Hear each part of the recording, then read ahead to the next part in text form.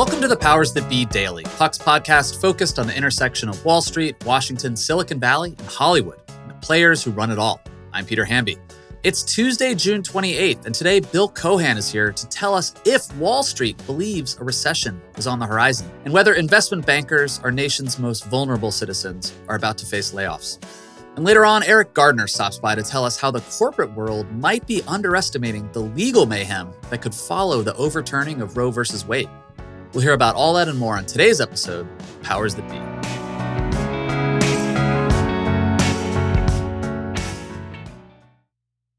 Are you tired of sleeping hotter than hell? I sure am. I sleep hot.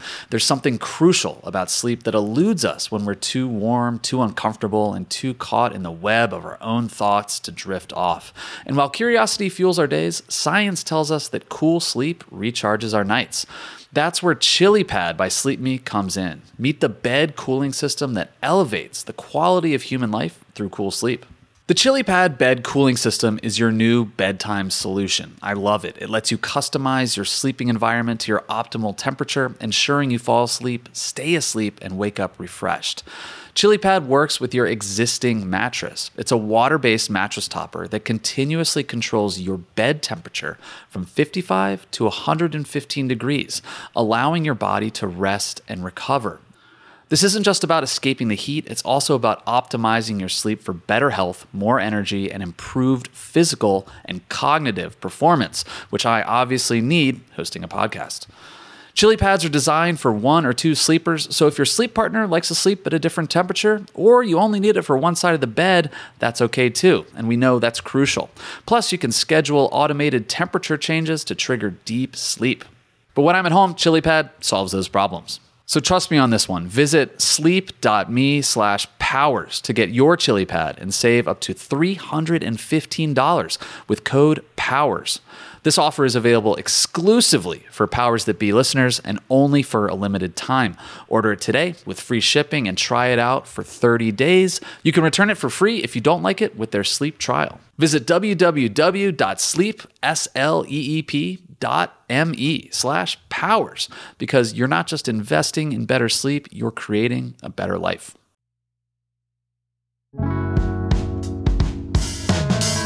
Happy Tuesday, everybody. Welcome to the Powers That Be. I am joined today by Bill Cohan, who's going to tell us whether or not Wall Street believes that we are headed for a recession. What's the takeaway on Wall Street? Peter, well, it's always great to be here. Thank you. So there's sort of like macro impressions that come out of Wall Street firms, like from their research departments about the probabilities of a recession. And like Goldman, last week just increased the probability of a recession in 2023 to 30% from, 15%. I don't know what that means or how that changes anybody's life. But I think on Wall Street, they know that there's a recession, not necessarily on Main Street, but they know that they are experiencing something unusual because there's a dramatic slowdown in the volumes of investment banking, business, you name it, whether it's the issuance of high-yield bonds, junk bonds, M&A, advisory assignments, Twitter aside, we're not talking about that, Peter, today, but no Elon Musk. One day soon. We can only hope. And corporate debt issuance, leverage loans, leverage finance, all of it, mortgage-backed securities, just volumes are way down. And so, we're halfway through the year. The chatter has already started on Wall Street about potential layoffs, cuts, reduced bonuses, and, this year being nothing like last year, which was, of course, a bonanza. So if you want to know the Wall Street view, there's an institutional view that comes out of places like Goldman Sachs and their research departments. And then there's the view from the ground level where people who basically have never been through, many people who've never been through a slowdown in investment banking business, at least not for 13 years since the financial crisis, are now experiencing a real change in outlook. I mean, everybody's negative about what's going on, which actually perversely is quite healthy for financial markets. It just takes a little while to work through. But that's where there's going to be a real change in the sentiment on Wall Street. And people aren't very busy, except for perhaps restructuring people.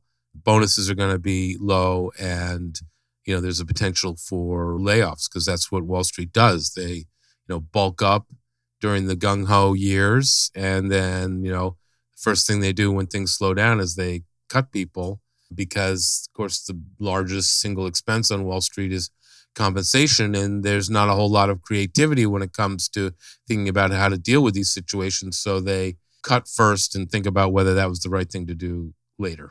I was reading a CNBC article earlier about possible layoffs, and I forget who they're interviewing, like some banker, maybe on background. And he referred to something called RIFs or like RIFs, which is Wall Street terminology for reduction in force, which is like such a hilarious like Wall Street style euphemism for layoff. It actually comes from the Brits. Oh, does it? Okay. A reduction in force. Reduction in force, yes. Cheers. Lovely. Yeah, drinks off, yeah. Right then. Is that what happened too? I mean, just 6 months ago, things were popping on Wall Street. Like stocks were high. Did people overhire just 6 months, a year ago, and now they might have to slice and dice? Sure. I mean, first of all, just I think in terms of announced layoffs, I think JP Morgan Chase, which is our biggest bank, the most profitable bank, last year made something like $40 billion of net income. And Jamie Dimon told me that basically 80% of that $40 billion is guaranteed every year. So that's $32 billion. So, I mean, we're talking about a marginal $8 billion, and that's enough to get them to cut hundreds of people out of their mortgage-backed security business. They've announced that. I'm sure there'll be a mortgage initiation business for home mortgages. I'm sure there's going to be plenty of that, and it's going to be across the street.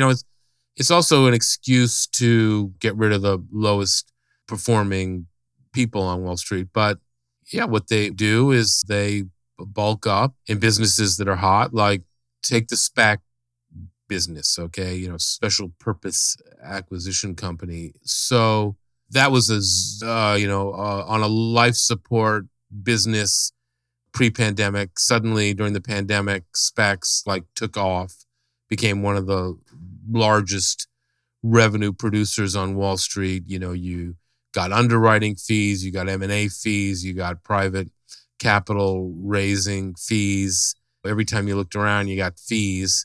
And so those guys became the rock stars on Wall Street for 2020 and part of 2021. And then it just totally evaporated because it was a joke of a structure, and lots of investors got totally burned while the underwriters, of course, made off with lots of money, and the sponsors of the SPACs theoretically made money, but that time will tell on that too. So it just became a ridiculous joke, which some of us foresaw right from the get-go. But of course, in the meantime, people on Wall Street made a lot of money from that. And now, of course, that business is over or dying or moribund or going to restructuring. And, those originators they better be sucking up to their bosses very quickly to get put in a new part of the business, or they're going to lose their jobs. Bill, I want to ask you more about Wall Street and what they maybe want from the federal government when we come back after this break.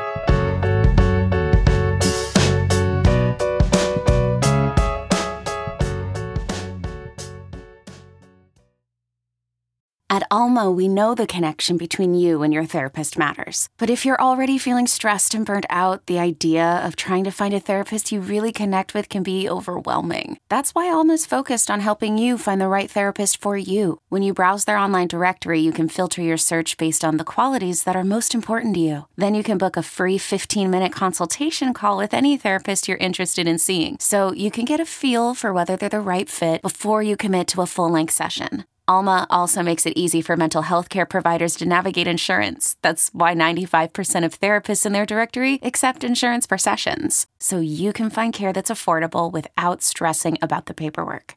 You want to talk to someone, but not just anyone. Alma is there to help you find the right fit. Visit helloalma.com/therapy60 to schedule a free consultation today. That's helloalma.com/therapy60.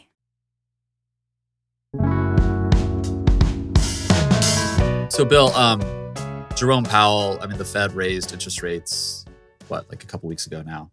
That's had time to settle in. What is generally like Wall Street's response to that? So, it represents a major sea change in a policy that existed for 13 years, which was so-called zero interest rate policy, keeping both short and long-term interest rates at the lowest levels in history. And I think a lot of economists, a lot of people on Wall Street, as much as they enjoyed that and were able to make a ton of money, recognized that it was not sustainable and it was going to result in all sorts of various asset bubbles that we've seen, which means that we're going to also have to live through the bursting of those bubbles. And that's what's happening now. And so does Wall Street like that? No, Wall Street doesn't like that for the reasons that we were just talking about. The investment banking business is just going to slow down to a trickle. And so that means people are going to get laid off, fired, or bonuses are going to be vastly reduced. And so there's going to be a lot of cranky people. I mean, people on Wall Street are always cranky. So I guess it doesn't matter. But if you ask them sort of rationally, they would say, look, that was an irrational policy that the Fed hung on to for too long. So to see it ending is a good thing, even though there's going to be a lot of pain until investors can get a handle on how long interest rate increases are going to continue for and how high they have to go to deal with inflation. We end up like, Paul Volcker in the late 70s, early 80s, then we've got a long way to go and there's going to be a lot more pain. And this is what the debate is now. Is it somehow not going to be like that? We're going to avoid it? Is there going to be a recession? Is there not going to be a recession? But one thing's for sure, the Fed is pivoted on interest rates and they're pivoting fast. And, that means people who invested in the bond market when interest rates were lower are getting crucified. And, the stock market at 36,000 is unsustainable. And so there's been a 20% correction, which is healthy, which is good. And everybody's so negative about the stock market and the bond market. So that's good. So eventually, I can see when everybody is being so negative, I think at some point soon the bond market will actually be investable. And, there's probably a lot of good opportunity in the stock market if you pick properly. I mean, that doesn't mean go back into things like Bitcoin, and this is not investment advice, but there's probably a lot of companies, like take Netflix for one. And again, this is not investment advice. And maybe that should be a name of a new podcast. This is not investment advice. Seriously.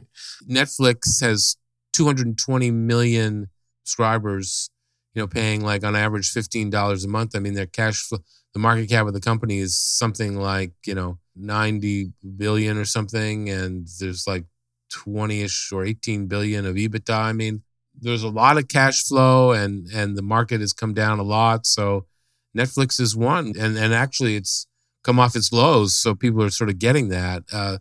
So in any kind of market correction like we've been through, and this is like my umpteenth one of these, I mean, the smart thing is to do like Warren Buffett. I mean, he just, invests when everybody else is freaking out. That's the right thing to do.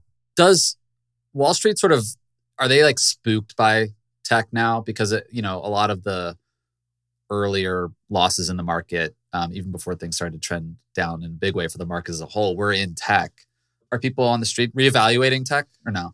Wall Street doesn't get spooked by industries. It's just a question of whether they can make money anymore. The tech industry now is kind of moribund. They can't make money because there's no IPOs. There's no underwriting. There's, very little M&A. I mean, maybe at some point there might be more as prices get lower. I mean, Wall Street doesn't really have big restructuring business. That's more like boutiques. So the restructuring boutiques are probably getting revved up. Structuring law firms are getting revved up. I mean, I'm sure Goldman Sachs is trying to put together M&A deals, but, there are no IPOs. They can't underwrite equity. So that's the way they look at it. They don't say, oh, my God, we've been burned by the tech sector, so that's it, never again. I mean, they haven't really been burned. Maybe some of their clients have been burned. Maybe some of their customers have been burned. But Wall Street is very careful not to get burned. They get in and get out. They underwrite. And what that means is they get a fee for raising the capital, and that's it. Gotcha. Yeah, I'm thinking too much like an individual investor here, I guess. Yeah, they've gotten burned, but Wall Street doesn't care about individual investors, basically. And then you mentioned mortgage-backed securities earlier. I mean, there's obviously like a softening in the housing market from even where it was again, which is a good thing. 3 months ago. Yeah. What's the perspective on that? I mean, you said you've lived through umpteen slowdowns. This doesn't feel like 2007, 2008 in terms of the housing market. Interesting about this whole slowdown and correction is that basically Wall Street has nothing to do with it. Like, they can't be blamed. This is related to the Fed's policies. The Fed is getting blamed for this. So just like in 2008, Wall Street got blamed for everything and needed to be bailed out. Now it's the Fed getting blamed for everything, but you don't have to bail out the institution that prints the money. We just have inflation, right? We just have the currency being inflated. So we're all suffering for that. We're all sort of bailing out the Fed now. I saw a TikTok, Bill, and the TikToker, whoever this was, was like, hey, worried about a recession? Like, here's how long the recovery time has been after previous recessions. And I have no idea whether to trust this TikToker or not, but he did imply that recovery time has become shorter and shorter and shorter over the decades. Is that true? Again, it depends who's responsible for the crisis. So like in 2008, with the Wall Street banks being primarily responsible, the Fed could step in and do something about it, i.e. bail them out. Congress could put together TARP and use that money to, quote, bail them out, okay?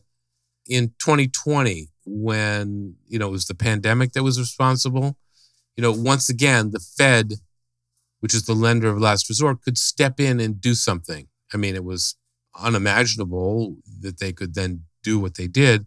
But now, we're coming to the end of a period where we're paying for what the Fed started in 2008 with the zero interest rate policy and the quantitative easing policies. But who's going to bail out the Fed?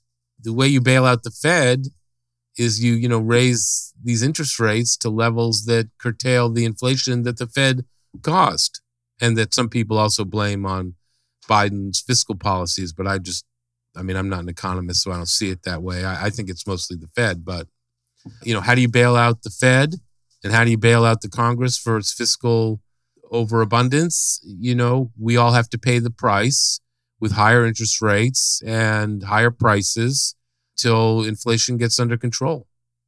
And that's a lot of pain. Yeah. For everyone. Occupy the Fed doesn't have the same ring as Occupy Wall Street. No, not even close. Where is the Fed? Who is not the as Fed? exciting? Where are they? Thank you so much, Bill. My pleasure, Peter. Everyone, stick around for a minute. Eric Gardner is going to be here to talk about some possible legal fallout in the corporate world stemming from the Supreme Court's ruling that ended Roe v. Wade. Thanks, Peter. Is it possible that there exists a sector of our society that is underestimating the impact of the Supreme Court's ruling on Friday to reverse Roe v. Wade? I know that sounds almost impossible, and yet I have a nagging suspicion that the corporate sector isn't really prepared for the disruptive mayhem that will be coming from having two Americas, one where abortion is legal and one where it is not. Corporations, where were they these last few years when abortion foes sensed victory at the Supreme Court? You hardly heard from them on the topic of abortion, even though corporations haven't been shy about telling the justices what they think about other cultural topics like same-sex marriage and gender identity.